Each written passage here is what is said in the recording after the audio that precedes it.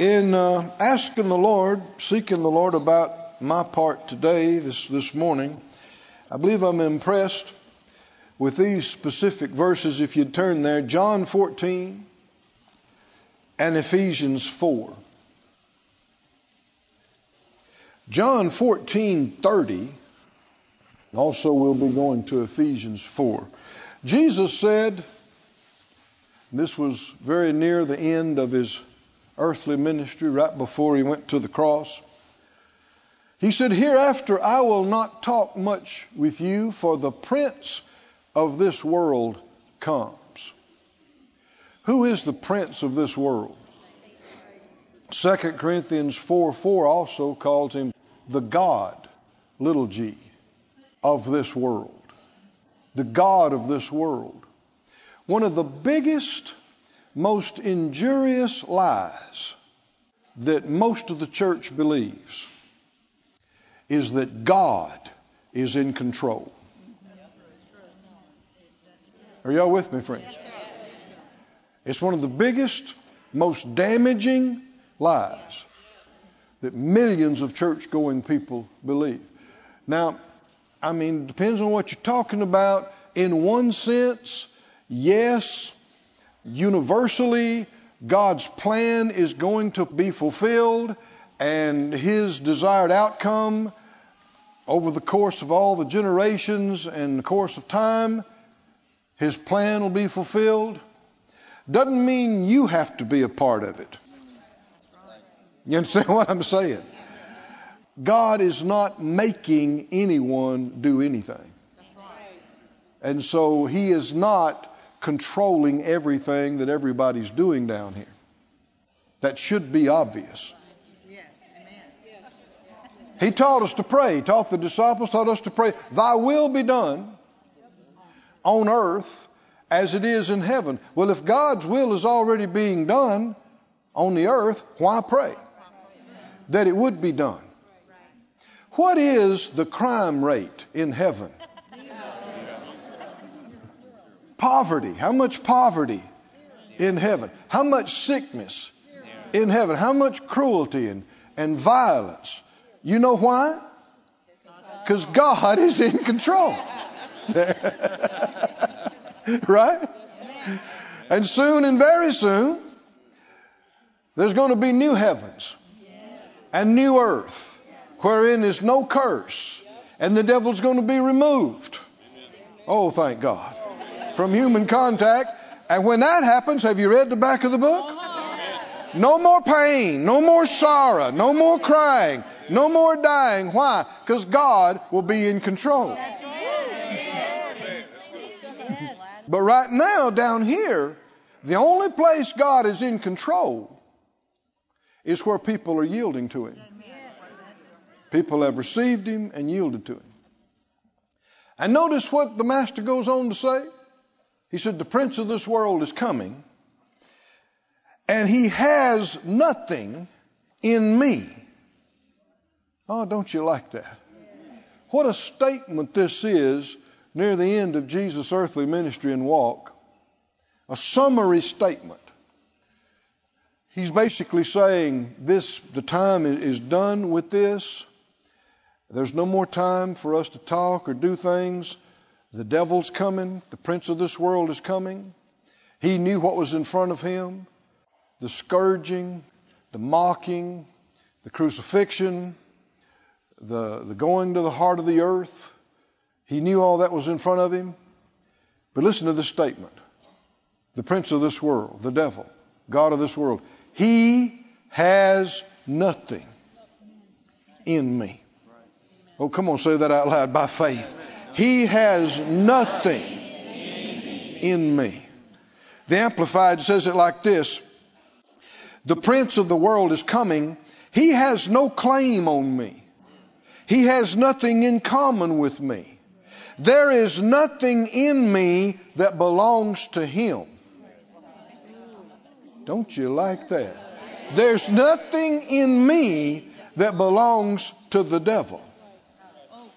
Now you might think, well, that didn't need to be said. Apparently it did. There's not even possible that there could have been something. Well, you must be wrong, or he wouldn't have said this. Anybody can yield to the enemy and allow him access. Any believer can.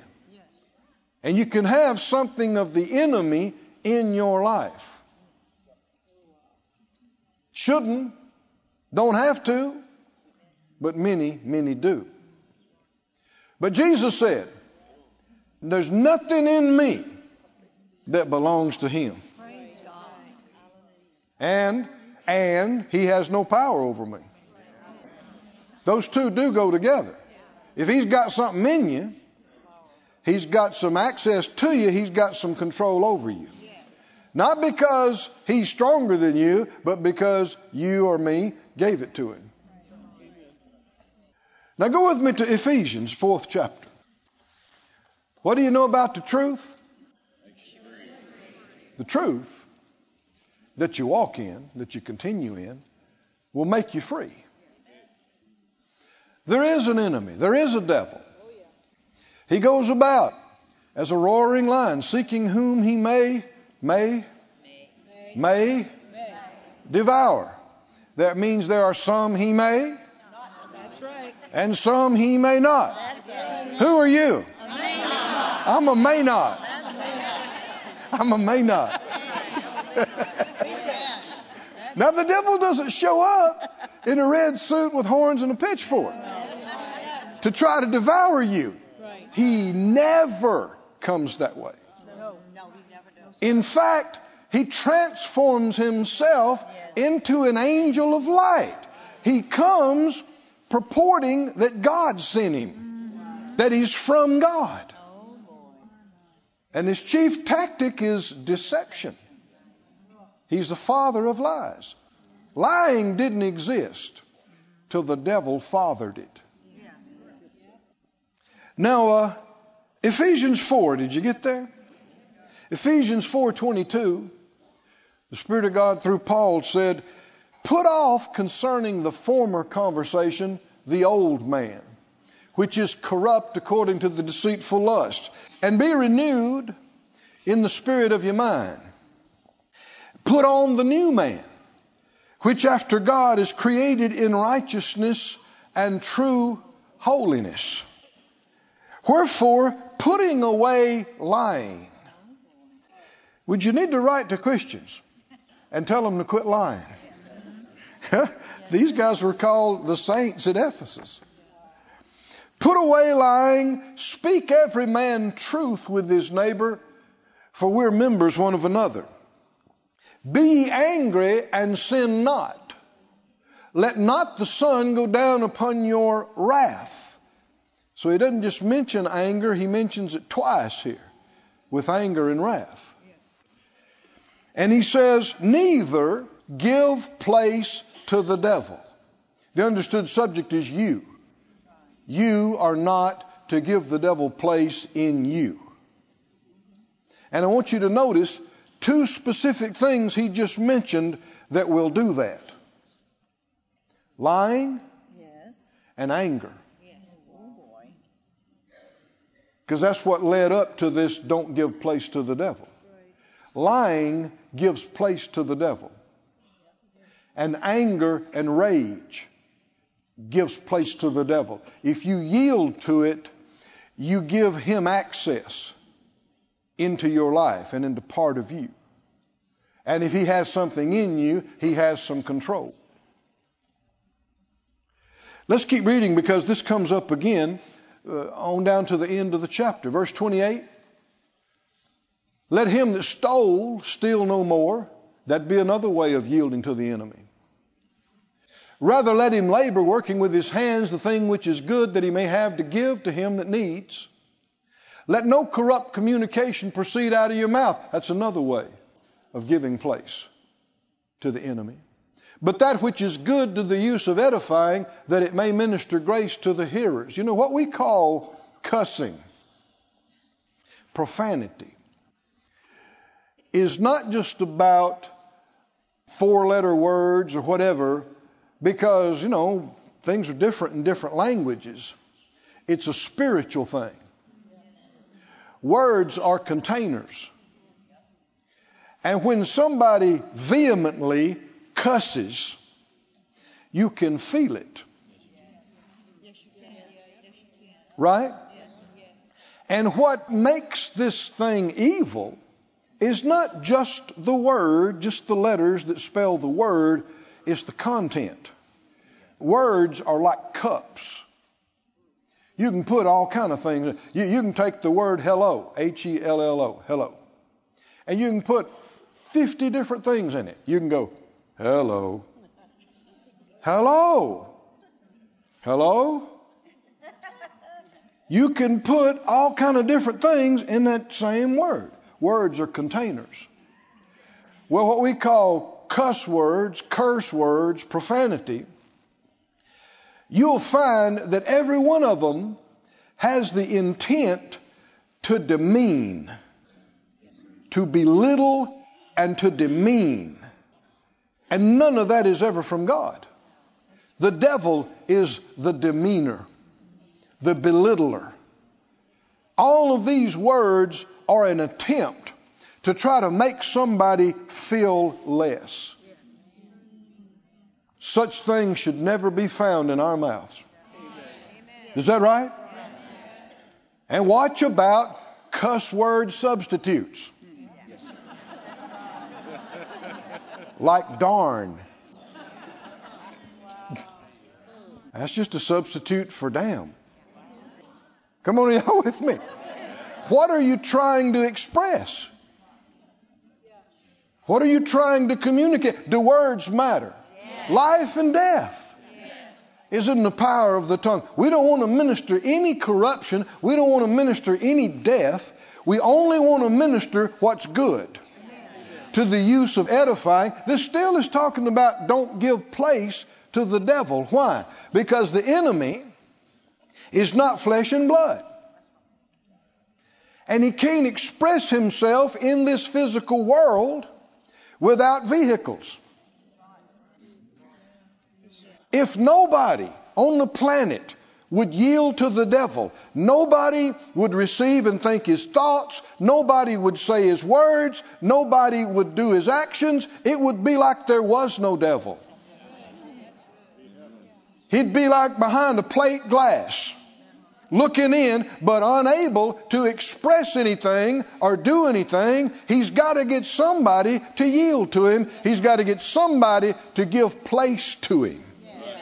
And the more a person gives place to the devil, the more evil they become. They take on his nature and become like him, and they do his works, which is stealing, killing, destroying. Similar thing is true with the Holy Spirit. You'll find dark places in the earth where you don't sense the presence of God. You don't sense good things. It's not that he's not there. It's just nobody's yielding to him. But the more we yield to the Holy Spirit, we take on his nature, the fruit of the Spirit, love, joy, peace. Hallelujah. And we speak his words and we do his deeds. And God is manifested in the earth. Keep reading. This is, what was that, verse 29? Let's read the rest of it.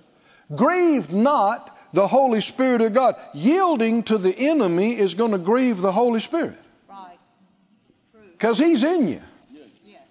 And you letting something in, our body, for instance, is the temple of the Holy Spirit. Yielding to the enemy is going to irritate the Holy Spirit. Right. Who's in you? Yes. He's going to tell you there's no room in here for anything of the enemy. That's right. I'm occupying you. Don't grieve the Holy Spirit of God, whereby you're sealed to the day of redemption. Keep reading. He says it again. Let all bitterness and wrath and anger and clamor and evil speaking, he's recapping, be put away from you with all malice. Why? Because if you let it in, you're giving place to the enemy. Let it be put away from you. And what? Be kind. Everybody say kind. Well, the devil's not kind. That's right.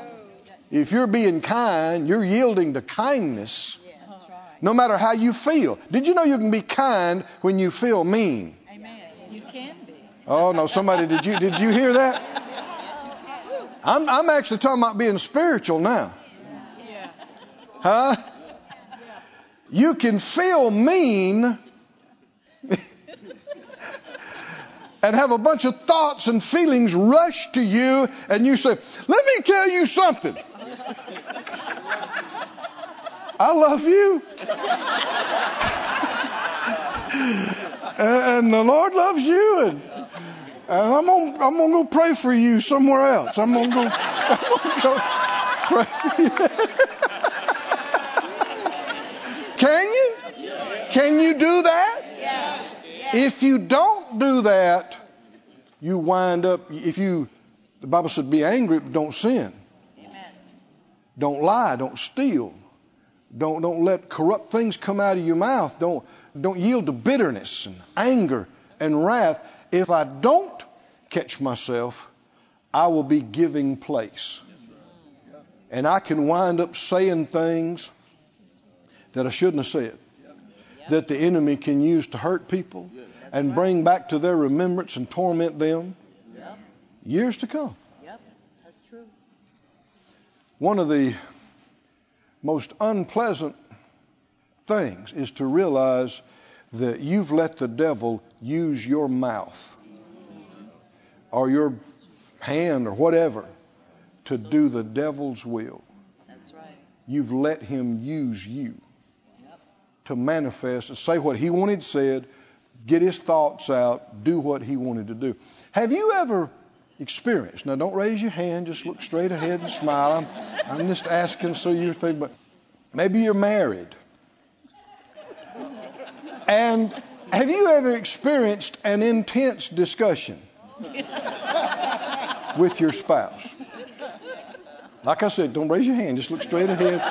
And during the course of this discussion, have you ever found that you just begin remembering all kind of things they did wrong and details about it, and just were able to express it very exactly? I mean, it's like you're inspired.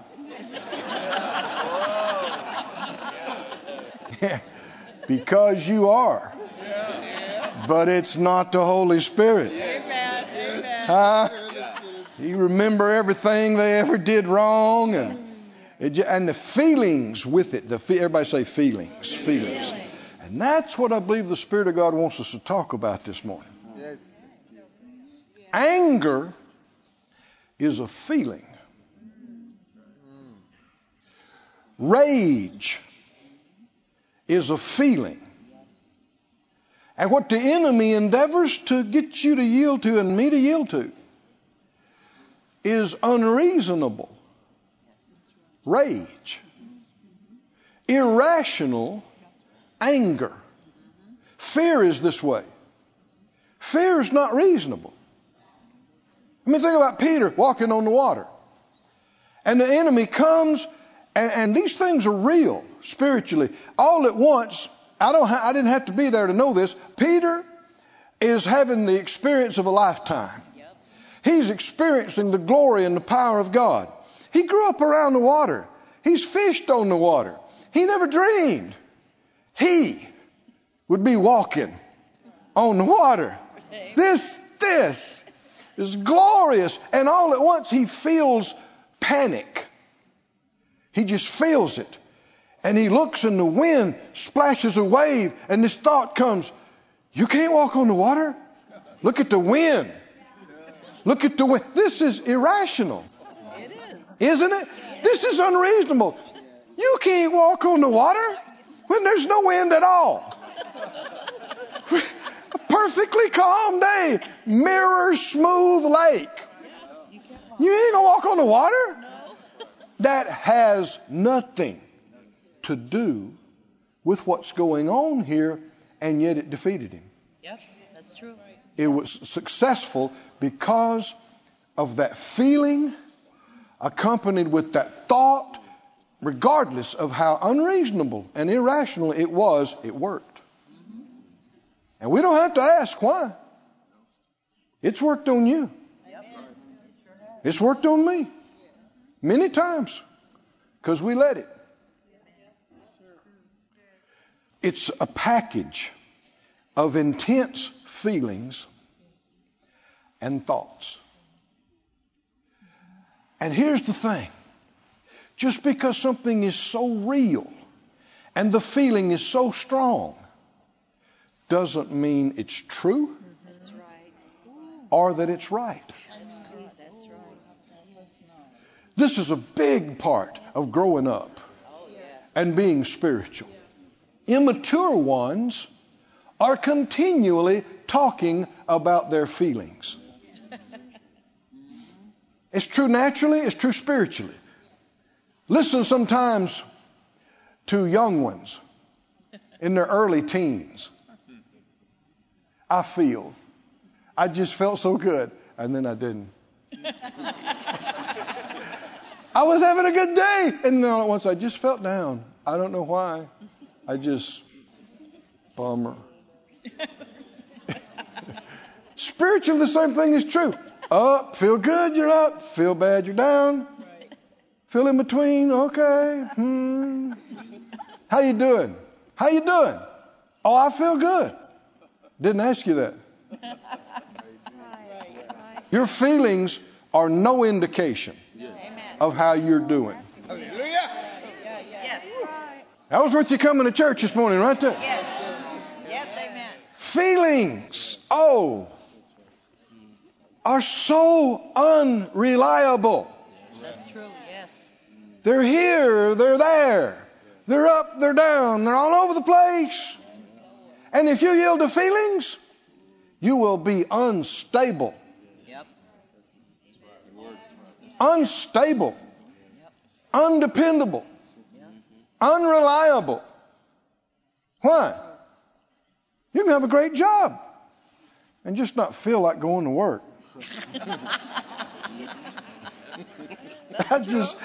What happened to you? I don't know. I just felt bad, you know. What's wrong with you?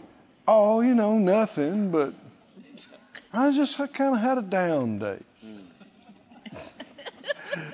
You need to get saved and start acting like a believer. You remember who was it? Brother Smith Wigglesworth says, I don't ask Smith Wigglesworth how he feels. Smart people stop checking. Yes, amen. Help me, Jesus. Spiritual people stop checking to see how they feel. It's just opening up problems. Right? Because you may feel so great, but if you base how you're doing on that, you're on slippery ground because that feeling can change before the afternoon's over. Is that right? And now you're down. Yes, sir. Amen. I don't live by feelings. I live by faith. I don't walk by feelings. I don't base my decisions on feelings. I walk by faith. We're led by the Spirit of God, not feelings. Oh, somebody say that out loud. I'm led by the Spirit of God, not by how I feel. If we are controlled by feelings, we're either unsaved or we're spiritual babies. When you grow up, you learn better. You learn feelings come from all kinds of places and have to be vetted. I mean, you can be walking along just doing great, and all at once, you just feel,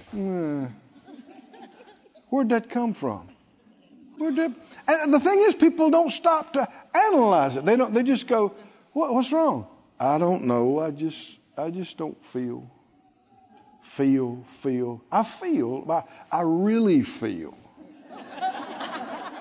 But I don't feel. Quit it. Stop it. Stop telling us how you feel. Stop asking yourself how you feel. Grow up. and be a man of God. Grow up and be a woman of God that's not moved by what they see or they feel or they hear, but are standing on the solid Word of God. Not to say it doesn't matter what I feel. The Lord said this. That's it. Right? Doesn't matter what I feel. I'm not moved by what I feel. Hallelujah. Praise God. I like what Paul said in the book of Acts when a lot of things were coming against him. At one point he stood up and he said, none of these things move me. Now they'll push on you. They're real. But you don't have to let them move you. Amen. Things will come against you. You can't prevent that. Thoughts, feelings, suggestions, temptations, and they can be strong and they can be real. You can't prevent that, but you never have to let it in you. Amen. You can resist it. Yea, though I walk through the valley of the shadow of death. Reckon you'd have any feelings? You're going, whew, where are we now? In the valley of the shadow of death. Man, reckon you feeling anything there? Reckon you seeing anything, hearing anything? In the valley of the shadow of death. What did he say? I will fear no. We might say it like this. I will not fear. I refuse. I will not fear. You're feeling it, but you're refusing to let it in. You're feeling it. You're experiencing it, but you're refusing to accept that. Now, this is amazing, friends. Just because you feel fear doesn't mean you're full of fear. Just because you sense fear doesn't mean you've yielded to fear. And this is how the enemy tricks people over and over again, because he brings the thoughts, he brings the feeling. It can be an overwhelming feeling of panic just hits you in a situation. Or somebody brings some really bad news and it feels like something physically hits you. It can be so strong.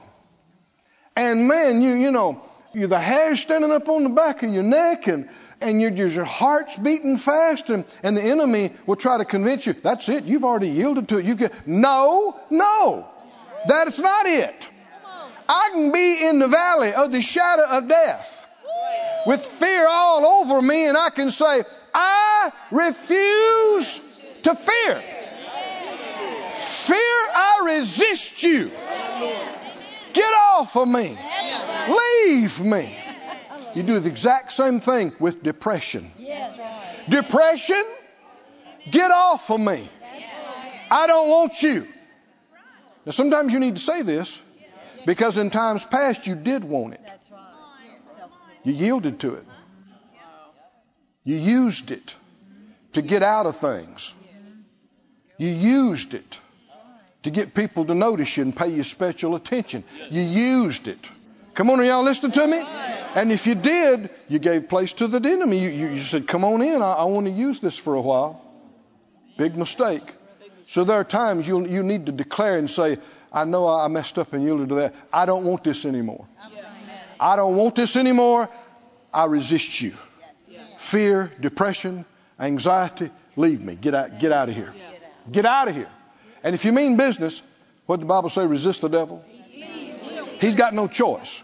But he knows whether you're playing or not. He knows whether you're holding on with one hand, saying, leave. You can't use it and lose it. Go with me, please, to the book of Genesis 4. Let's keep talking about the anger part, but this applies to all feelings. Have you ever felt angry? Have you ever felt really angry? Again, don't raise your hand. Just look straight ahead.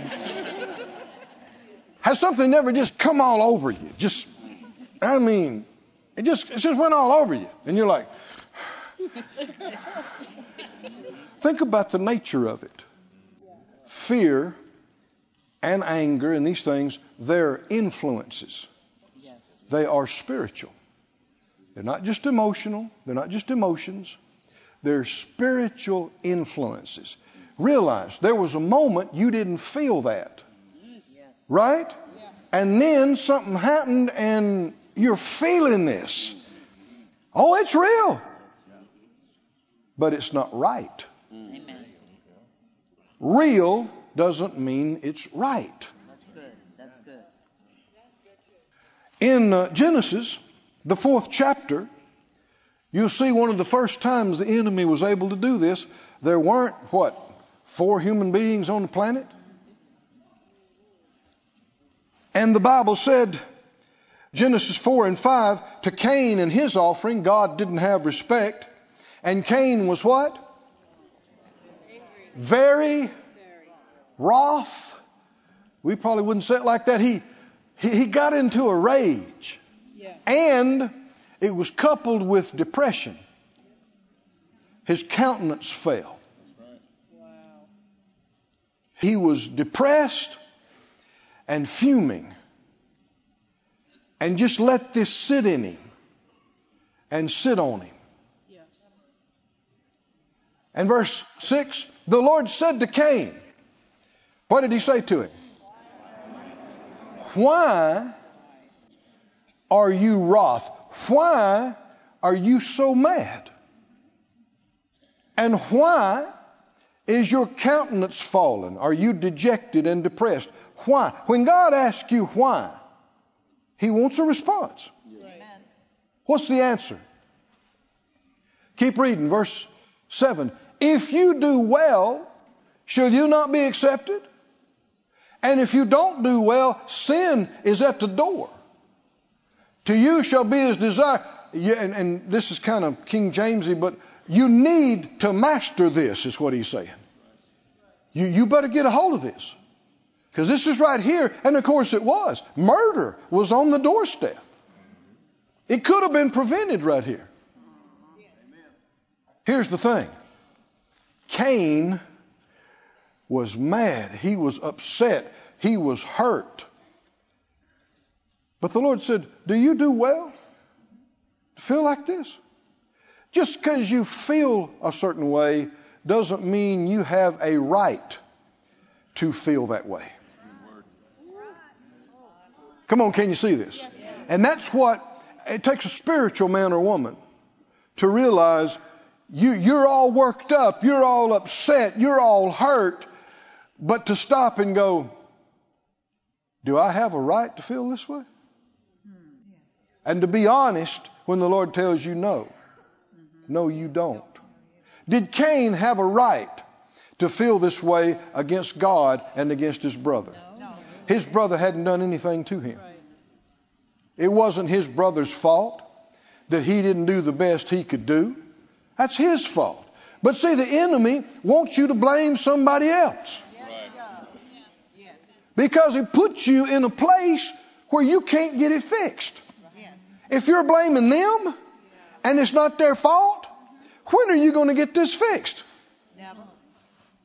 You're not dealing with the cause of it. You're not even acknowledge what the cause is. And it'll just go month after month and year after year, and the enemy will keep lying to you, saying, they're your problem. Yes. Yep. They are your problem. They're in your way. They're standing between you and your happiness. They're standing between you. And the devil's telling him, if it wasn't for your goody-goody two-shoes brother, brought his little fancy fluffy sheep out there. God said, oh, isn't that pretty? Isn't that pretty? Now you're laughing. This turned into murderous rage. Abel wasn't trying to hurt him. But this is how the devil works. He lies to you. Look at them. Did you see how they looked at you just then? Did you see that? They might have been thinking about cornbread. You don't know what they were thinking about. They might have been thinking about taking a nap in an hour or two. I mean, here's a news flash. Not everybody's thinking about you. There's all kind of people go for days, and you never cross their minds. But the enemy will say, you see that? Yeah, they didn't even come over. They act like they didn't even see you. What if they didn't see you? Is that possible? Yes. And why should the music stop when you walk in?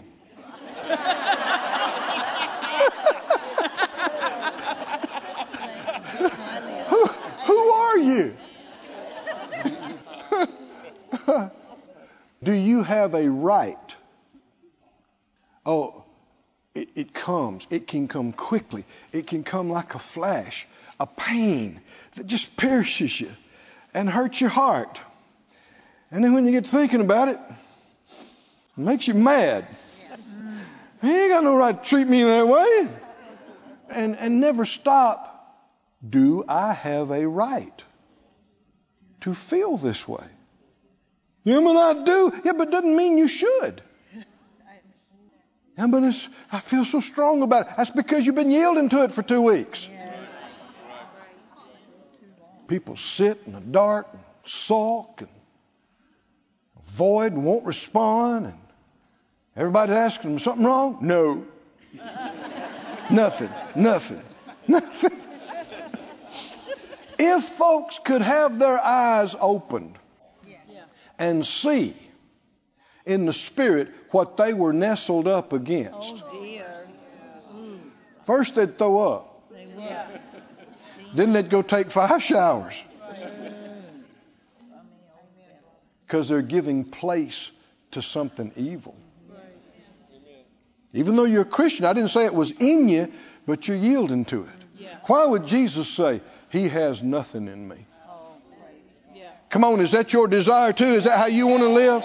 He has nothing in me. Well, you can't yield to anger and rage and have that be true. You can't yield to dejection and depression and have that to be true. You got to catch these things. And it's easier when it first starts. Amen. That's right. So true.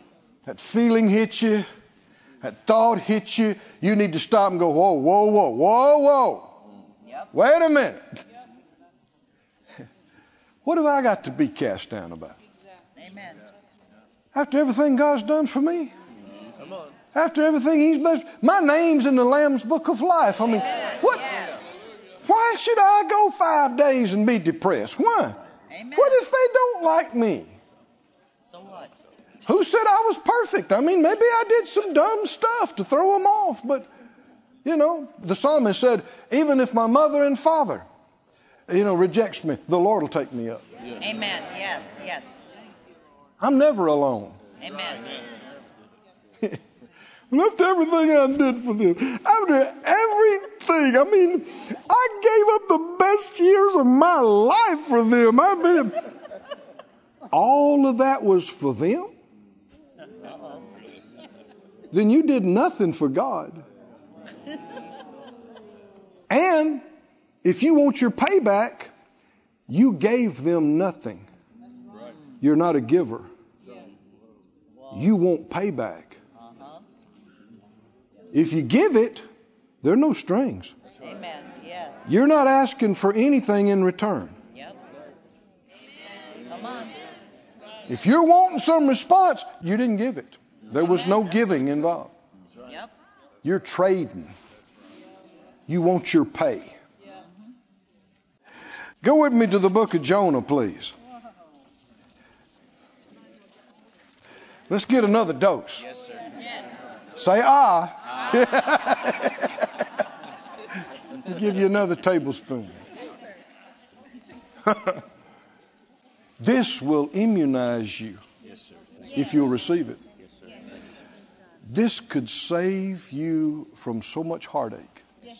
and so much pain. Because so many, I mean, even to the point of divorce, even to the point of friends separating for 25 years, people pulling out of churches and ministries and places they should be in. It starts many times with a feeling. Is that right? A feeling. I just don't think they appreciate me. Who said they had to? Do they have to in order for you to do what God told you to do? I mean, all the verses the Lord told you to do, to be faithful, to be loyal, to love, to obey. Is there a parenthesis on those that says, if they appreciate you? Otherwise, you don't have to. No. What he told us to do is not dependent on people's response to it. Good friend of mine in another state, hard worker, him and his wife, they started this church and they built a brand new sanctuary and facility, beautiful, and just put their money in it, their personal money and all their time and just their life into this church and into these people. And it came Christmas and he called the guy at Rhema that's over the Ministerial Association, and he said, you need to send somebody to take this church over. He said, what? I thought y'all just got your new building and everything. He said, yeah. He said, but these people don't appreciate us. They don't care whether we're here or not. You need to send somebody. He said, well, now, hold on. He said, what do you mean? He said, do you know what the entire congregation, and it's a fair-sized congregation, the entire congregation got together and gave my wife and I for Christmas? He said, what? He said, a 5x7 picture of Jesus. The entire congregation pulled their resources, and to show their great appreciation, they gave us a 5x7 picture of Jesus. He said, they don't appreciate us. They don't care whether we're here or not. You better send somebody up here. We're gone. We're leaving. And the man he's talking to was a wise man. He said, now hold on. He called his name. He said, no, wait. I know when you went there. I remember you telling me how God directed you guys to go there. How you knew it was God. Has he told you to leave? Has he released you and told you to leave? He said, there was silence on the phone. He said, well, I don't know. I can't say that. But you better send somebody up here because... No, we're laughing, but have you ever been there? Yes. What's going on? Yielding to feelings. If you yield to feelings, you can wind up being led by feelings. And if you're led by feelings, you'll be led by the enemy. You're not being led by the Spirit if you're led by feelings. It's amazing. The Holy Spirit can lead you in to the perfect place where you're supposed to be, joined with other believers in the body according as God has chosen. Yes. You can be led in by the Spirit and be led out by an offense. Got your feelings hurt. Got upset. Got mad. Somebody didn't treat you right. I'm done with this. Throw your tools down. Leave your job. Clean out your desk. Never even ask the Lord. Why? Got mad. Yeah. Got hurt. Yes. Isn't that the combination with Cain? It is. Mad and hurt. Right. That's how you give place to the devil. Yeah. That's how he can wind up with something in you that's now controlling and messing up your life. You can be led in by the Spirit, led out by an offense, and wind up out of the will of God. It's so sad. There are so many millions of Christians that are out of the will of God. And they just fumble around from one place to another and trying this, and they're only here for a little while. Oh, God sent me, God sent me, God sent me, God sent me. Oh, you made me mad. I'm gone. Yeah, exactly. Just like that. Just like that. No praying. Yes. In order to grow up, you have to endure some hardness. That's right. Amen. That's not the most popular message, but you remember the scripture, the scripture prayers all through the epistles. Some of them I hesitated to pray. In Peter, there's a couple. One of them says, after you suffer a while, the Lord make you perfect. Strengthen, establish, settle you. After you've suffered a while? We faith people don't like that one. We're like, no. We've been redeemed from suffering. No, you haven't. You've been redeemed from the curse of the law. Amen. You've been redeemed from suffering poverty, Yes. suffering disease. Yes. You haven't been redeemed from suffering not getting your own way, That's good. which is some of the toughest suffering you can do. Yes. I've been in places before, where, man, I wanted out of there. And I'd put in a request to the Lord. I request a transfer. I'm requesting a transfer. And it came back denied. Now, what am I going to do? What am I going to do? You know what a lot of people do? I'm out of here.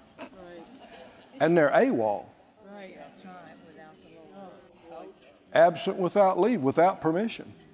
They didn't ask the Lord. They didn't get direction, permission. They just quit. They just left. Quit their marriages. Quit their families. Quit their church. Quit their job. And after you quit, it gets easier to quit. And after you quit 4 or 5 times, you just don't even think about it. Gets a little uncomfortable. Quit. Ain't got to put up with this. You sure don't. You don't have to be in the will of God either. You can waste your whole life wandering around too. That's right. That's right. You can have your say. You can tell people off. You can have your way. And that could be one of the worst things that ever happened to you. Is to get your own way, because it does not compare with God's plan for your life. But God's plan is going to require some submission. You knew the word. Which is a completely unacceptable word in the USA or Europe or Australia or most of the world. Submission. Oh, Brother Keith, we've been delivered from all that. That's bondage, Brother Keith. It's freedom. That's right. That's right. It's freedom, but it requires faith. My. You better get to Jonah before we go another direction. Jonah, just 4 short chapters here. This is a wonderful book. You know the story. The Lord told Jonah to go preach to Nineveh. Real simple message. X amount of days, this place is going to be destroyed. And what did Jonah say? Do you have to do what God tells you to do? Yes, sir. No, you don't. No, you don't. Now think about this. God knew Jonah was going to be part of the Bible. Yep. Oh, that's right. Right? Yep. And even as significant as this is for all generations, he shows you Jonah's a real prophet. He's not just some fake phony. He's the real deal. And he hears from God. This affects a whole nation. And he goes, no, I ain't doing it. And so he buys a ticket on a ship to get as far away from there as he can. Yes, he did. But it didn't go as planned. And after a few nights in the whale resort, or great fish, whatever you want to call it, Brother Jesse Duplantis said he went to heaven and he said he saw some people. One of the persons he said he saw was Jonah. He said he met him. He saw him. Well, he's there. You'll get to meet him. I'll get to meet him. And he thought, this is a theological question that people ask, what was Jonah actually in? Was it a whale? Was it a great fish? Was it this? Don't get hung up on that. The Bible said God prepared it. If God prepares it, you could live inside a furnace. Right? You know, a gas cloud. I mean, if he put you a bubble in there, you could, so don't get hung up on that. But he thought, man, here's my opportunity. I'll get this big answer, He said, Jonah, what were you in? And what were you in? He said, when he said it, he knew he asked the wrong question. He said, Jonah looked at him, didn't smile. He thought, I shouldn't have brought this up. Well, Brother Jesse, I mean, he just blazes where no man dares to go. And he said, Jonah looked up at him and said, Jesse, I was in disobedience. That's the answer, isn't it? That's it. People hung up on if it's a fish or a whale. I mean, you miss the main thing. That's being carnal, isn't it? We've all done it. But anyway, after his experience, he came out and he preached. And it worked. And from the king on down, they said, we got to repent. We got to repent. And he proclaimed a fast, and they all repented. And God said, would you look at that? Mm-hmm. The whole bunch repented. It's not going to come. Judgment's not going to come. They're spared. Mm-hmm. And Jonah said, what? Jonah said, I knew it. I knew it. That's why I ran, because I know I get out here, I put myself on the line, I prophesy, my prophetic reputation is on the line, and then they repent, and you go, okay, forget it, no judgment. Then I'm a false prophet, my prophecy don't come to pass. And look at the 4th chapter. Jonah 4:1. It displeased Jonah exceedingly. And he was what? He was what? Do you think he really felt that way? Yes. The Bible wouldn't tell you he really felt that way unless he really felt that way. Jonah is livid. He's not just angry, he's very angry. Keep reading. And he prayed to the Lord. He said, Lord, isn't this what I said? For I left home. That's why I went to Tarshish. I knew. You're a gracious God. I knew you're merciful. You're slow to anger. Great kindness. I knew it. And that Nineveh bunch, they needed to be wiped out. Everybody around here knew that. And I knew. They just go, oh, we repent, God, oh, we're sorry. You'd go, okay, forget it. You repent you of the evil. I knew you're like that. And that's something, when Jesus was in his earthly ministry and the Pharisees and scribes of the law were watching him, on the Sabbath day, there was a man there, that had the withered hand, and they're watching to see that he'll heal him. If he's going to heal him, notice that. These are people that don't like him. Most of them. And so they're looking at each other going, you just watch. He'll heal him. Watch. Watch. Sick man in the room, Jesus in the room, somebody getting healed today. You watch. You just watch. And they don't believe in it. They don't want it. They just... How many are convinced he is merciful? He is good. He is kind. No matter how serious the situation is. In the book of Revelation, it's so amazing over there. He talks about Jezebel, who taught his servants to commit fornication and worship false gods, all this, eat food sacrificed to idols, and how that she and hers had space to repent and they wouldn't, and how judgment's going to come and how terrible it's going to be. But the last phrase says, unless they repent. Amen. Unless she repents. Is this amazing or what? God is so merciful. So merciful if you'll repent. Keep reading. He said, Lord, I beseech you, take my life from me. It's better for me to die than to live. When you're real mad, you say stupid stuff. You say stuff you don't really want to happen. That's right. Because a lot of people, if they say, I just wish I was dead, and somebody says, okay, stand up. Then a lot of times you'd go, well, no, I don't mean right now. Well, shut up then. Verse 4.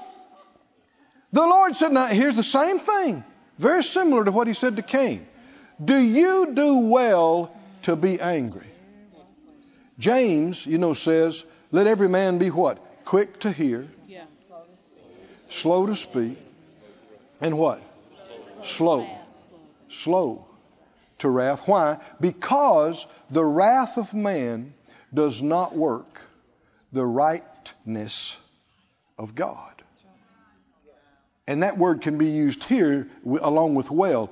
Do you well to be angry? The wrath of man doesn't work what God says is right. So you get mad from wrong influences, you're not going to be right about this strong feeling that you have. Do you have a right to be angry?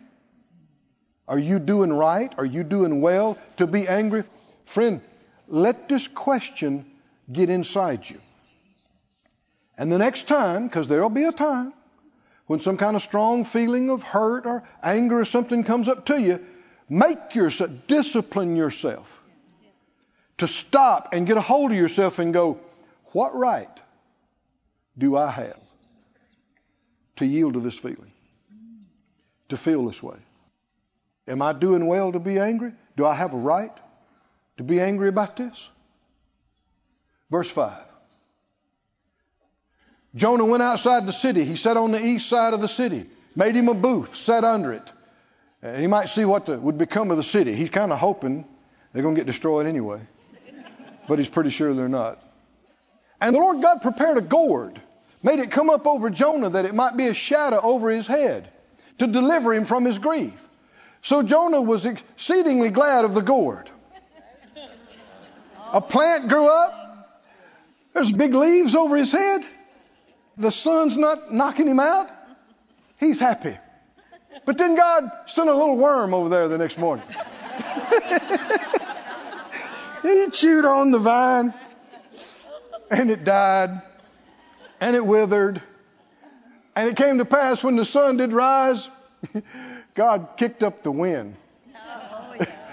And the sun beat on Jonah's head till he was fainted, and he wished himself to die. And he said, it's better for me to die than to live. Here I am. My prophecy's not coming to pass. It's 130 degrees. It's awful. Just let me die. Let me die. Let me die. And Jonah said to God, now this is the second time. What does he say?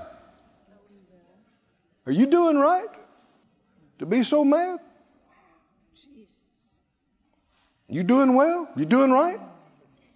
Come on. Try to look at it from God's perspective.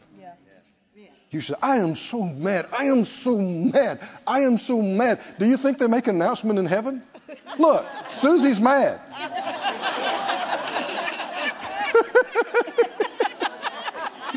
Whoop-de-doo. No, she's really mad. Okay. She's really mad. The earth still turns. Why are you so mad? Could it be because you're such a baby? Feelings hit you and you just yield to them and go with them for days and weeks at a time. You let the enemy into your feelings and mind and emotions and just go with them. Do I have a right to feel this way? Do I have any reason to feel this way? Am I doing well? Because Jonah, at this point, all of his rage is focused over the gourd. My gourd, my gourd, my gourd. And not my Lord, my gourd. And he said, you better believe I got a right to be angry. I'm angry enough to die. This is a prophet. Got to remember. Verse 10. The Lord said, think with me just a little bit here, Jonah, just a little bit. You upset about this gourd? Yes, I'm upset about the gourd. You didn't work for the gourd. You didn't make it grow. Came up in a night, it was gone in a night. And you are so upset about this. And should I not spare Nineveh, that great city, wherein is more than 600,000 persons that can't tell between their right hand and their left? These are kids. Children. There's that many children. And all these animals. You don't care about that? He was just yielding to his feelings. And it was unreasonable. It was irrational.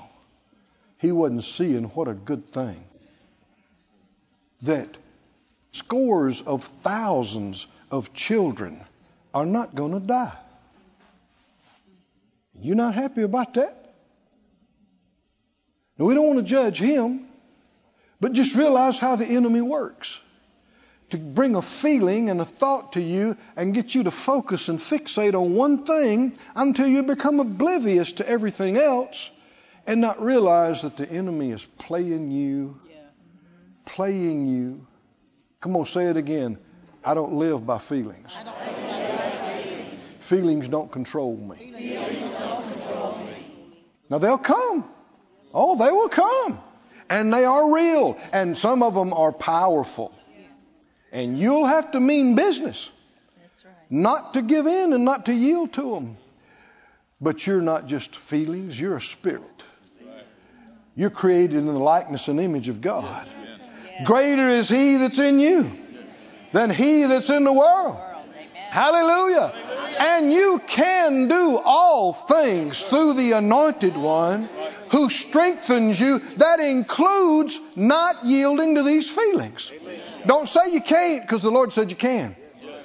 Somebody say, I can. I can do all things through the Anointed One. Hallelujah. I don't have to yield to these feelings. I don't have to yield to these things. Oh, thank God. Thank God. Thank God. Thank God for being free. Go with me. I think I got one more scripture for you. Romans 12. Romans 12. You know one thing you'll see, I won't take the time to go into it, but you'll see it in the book of Acts, where the enemy got angry mobs together. And there were times when the Bible said the city was filled with confusion, and the most part didn't even know why they're there. We're protesting something. What? I don't know, but I'm against it. Somebody needs to die. Now you're laughing? This is reality. We've seen some of this in our own country. Just mindless rage. And you try to pinpoint folks about what it is, and they just cuss and scream and yell. How many remember, there were times when people in the Bible, they tore their clothes and they yelled. And that's the enemy. And anytime you see a mob starting to form like that, get yourself out of there. I'm telling you, even if you got your sign, whatever, get your sign and get out of there, because the enemy is shaping this thing to do three things. Steal, also known as looting. Yes. Y'all with me? And what? Kill. Do people die in these mobs? Sad. It's such a terrible waste. For what? What was accomplished? Steal, kill, and destroy. Because he knows if he can get people in a mindless rage, they will do things they don't even half realize they're doing. He's doing it through them. And he does have something in them. Don't be a part of this. Don't be a part of it. Where there's strife, what else is there? Every evil work. We shouldn't be a part of that. The Holy Spirit's the spirit of peace. Peace. Romans 12, verse 17. Romans 12:17. Recompense to no man evil for evil. Don't say, you hurt me, I'm going to hurt you. That's like an unsaved man or woman. That's ungodly. Provide things honest in the sight of all men, if it be possible. As much as lies in you, live peaceably with all men. What does that mean? You can't control everybody, and so no matter how nice you may act, still there may be people that don't like you and want to yell, scream, and cuss. But if it's up to you, things should calm down. As much as you have control over, live peaceably. Now you wouldn't have to even say this to people that agree and believe like you do. This is applying to people that don't believe like you do. Right? They don't believe like you at all. And you can disagree without being mean. Right? I had a fellow a few years ago, he was trying to explain his point of view to me. And I was smiling and saying, yeah. And he said, you understand that? I said, yeah. And he said, so such and such, and so you understand that? I said, yeah. Hey, he said, so you agree? I said, no. He said, well, I thought you said you understand. I said, I think I do understand what you're saying, but I don't agree. No. And I smiled when I said it. Come on with me. Do I have to be mean? Do I have to be? No. Bible said, be kind, tender-hearted, forgiving one another. Keep reading. Dearly beloved, avenge not yourselves. I'm going to make them pay is devilish. I'm going to get them back. And even if you don't say it, make it a note. Now, I remember you is devilish. And here's the thing about it. It's not just about them and their safety or whatever. If you do that, because the Bible said love keeps no account of a suffered wrong. It doesn't keep records of who hurt it and what they did.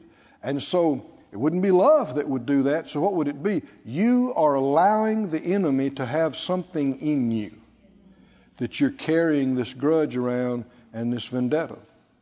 And you're making plans to hurt them. That's devilish. I mean, that's like unsaved people do. Don't avenge yourselves, but rather give place to wrath. Give place to God's wrath. And when you realize how serious that is, instead of trying to hurt them, you'll wind up praying for them. Because you don't want what's going to happen to them to happen if they don't repent and they don't change. For it's written, vengeance is mine, I will repay. Can you count on his words? Yes. Man, this is serious. It is very serious. There have been people that have tried to hurt Phyllis and myself, tried to hurt the ministry, tried to hurt the church. And if you really try to do that and have any success in doing it, man, you're in trouble. You are in serious trouble because the Lord has made a personal commitment. Has he? Yes. He said, come on, do you hear this? I will pay them back. Vengeance is mine. I will pay it back. And man, when you realize how serious that is, there are all kind of people that look like they got away with stuff. But this life ain't the end. This is not the end. Nobody ever gets away with anything. The good news is you can be forgiven and cleansed. Hallelujah. If you'll repent and if you'll receive. Otherwise, it's going to be bad. Verse 19, I'll repay, the Lord said. Next verse. Therefore, if your enemy hungers, do what? Feed him. If you're really mad at somebody and you really want to get to them, don't try to hurt them. Bless them. That will bother them. What do you mean? If they need something, get it to them. If they're hungry, feed them. Thirsty, get them a drink. In so doing, you'll heap coals of fire on their head. Why? Because you are the last person they want helping them. Not you. Not you. They're believing for something. They're needing something. Here comes the check. Oh, praise God. It's got your name on it. Oh, no, not them. Not them. Not them. Coals of fire. So instead of getting mean, instead of getting hateful, instead of trying to get back, go, I got your number. I'm going to love you. Ain't a thing you can do about it. You can't stop me. I'm going to bless you. What you going to do about it? You can't stop me. And God can use it. Hallelujah. He can use it. And the Spirit of God is who's in you. And the devil will have nothing in you. Can you say amen? Stand on your feet, everybody. Oh, praise God. Praise God. Let's lift our hands. Let's give thanks to the Lord. Oh, thank you, Lord. Thank you, Lord, for what you've done in our lives. Thank you for changing us. Thank you for making us into your likeness and image. Thank you, thank you. Close your eyes. Close your eyes and just focus on Him. This is not a time for condemnation now about past mistakes. It can be a time for repentance, which means change. Let me lead you in a prayer. And we may pray in the Spirit a little bit about it too. Say it out loud, Father God, thank you for who you are and what you are. I'm so glad you are not mean. You're not cruel. I'm so glad. You're so powerful. What could we do about it? It would be terrible. But you are kind. You are good. You're full of compassion and of tender mercies. Thank you, Father. That's your nature in me as well. Your love, the love of God, has been shed abroad in my heart by the Holy Spirit. I choose to yield to Him. Not anger, not rage, not depression, not seeking vengeance. I reject that. I refuse that. I refuse to live by feelings. I choose to live by this love. To yield to kindness, gentleness, graciousness, goodness. Hallelujah. Thank you, Father. Thank you, Father. Phyllis, would you come and close, please? Mine is seke pia yeto. Voma orquesta. Thank you. You know, I was thinking about two things as he was teaching. You know, everybody laughed real loud when he told about the pastor that got the 5x7 picture of Jesus. We have to watch that. We here in this church are blessed beyond measure with our people, but think about your pastors. You know, they give a lot. And it's real easy to laugh and say, you know, they got a 5x7 picture of Jesus, but what do you give to them? Yeah, they stayed. They stayed for years and years and years and years and didn't leave the will and ministry and the things of the Lord. They were solid people. But the reason that I'm bringing that up is this is part of this message. It's real easy to judge what somebody else is doing and not look inside of ourselves and see what we need to do. Then the other thing I was thinking about as he was telling these things is it's real easy to hear about principles and not ever put those principles to practice in our own lives. I was thinking about the very thing. He was telling about some of the examples that we had happen in our lives. Well, there was one, when we moved to Sarasota, there was this one hanger that we wanted. Well, I didn't as much as he did. It was probably the best hanger on the field, and God's been really good to us to give us these things. Well, we had a contract on it. We were ready to close that day. And the guy that had the person owed money to, it was kind of a legal deal. Well, he kind of took the hanger back that morning and said, no, you're not getting it. Well, we could have taken him to court. We had all legal rights to fight it, to get it, to keep it, and Keith had that hanger then. We had every legal right to do that.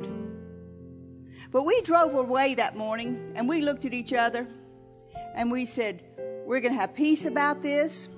We're not going to talk about that man. We're not going to have any evil feelings about that man. And it went on for 1.5 years, I think, probably. The Lord brought the whole situation back around. One morning I woke up, the Lord woke me up and said, call him. See if he wants to sell it now. I called that very man, still had a rapport with him, and he sold it to me. Today, that man owned half of that airport land lease, half of that place. He's no longer there. Vengeance is mine, says the Lord. But sometimes we have to put our flesh under and let God do what He wants to do. And we have to just zip it. And sometimes for a Cajun blonde, that's hard to do. I'm a little like Jessie. But sometimes we have to let God do it. And if we keep trying to push through, we'll mess up God's plan. And we'll mess up what He wants to do for us, whether it's a house you're believing for, or a car you're believing for, or your marriage, that you've got it in such a mess that you keep trying to make that person do what you want them to do. Sometimes it's just time to zip it and let God fix it for you. Just say, God, this is yours. I'm not going to say another negative word about them. I'm going to trust you to fix this. And put it in His hand. Whether it's your kids, your job, your boss, whatever the situation is. Don't let this morning be about principles only. Think of situations that apply in your life and go out of here and apply it today. Can you say amen? This ministry has been brought to you today free of charge by the partners of More Life Ministries and Faith Life Church. If you would like to help send this word to others at no charge, you can become a word sender today. For more information, visit our website at morelife.org.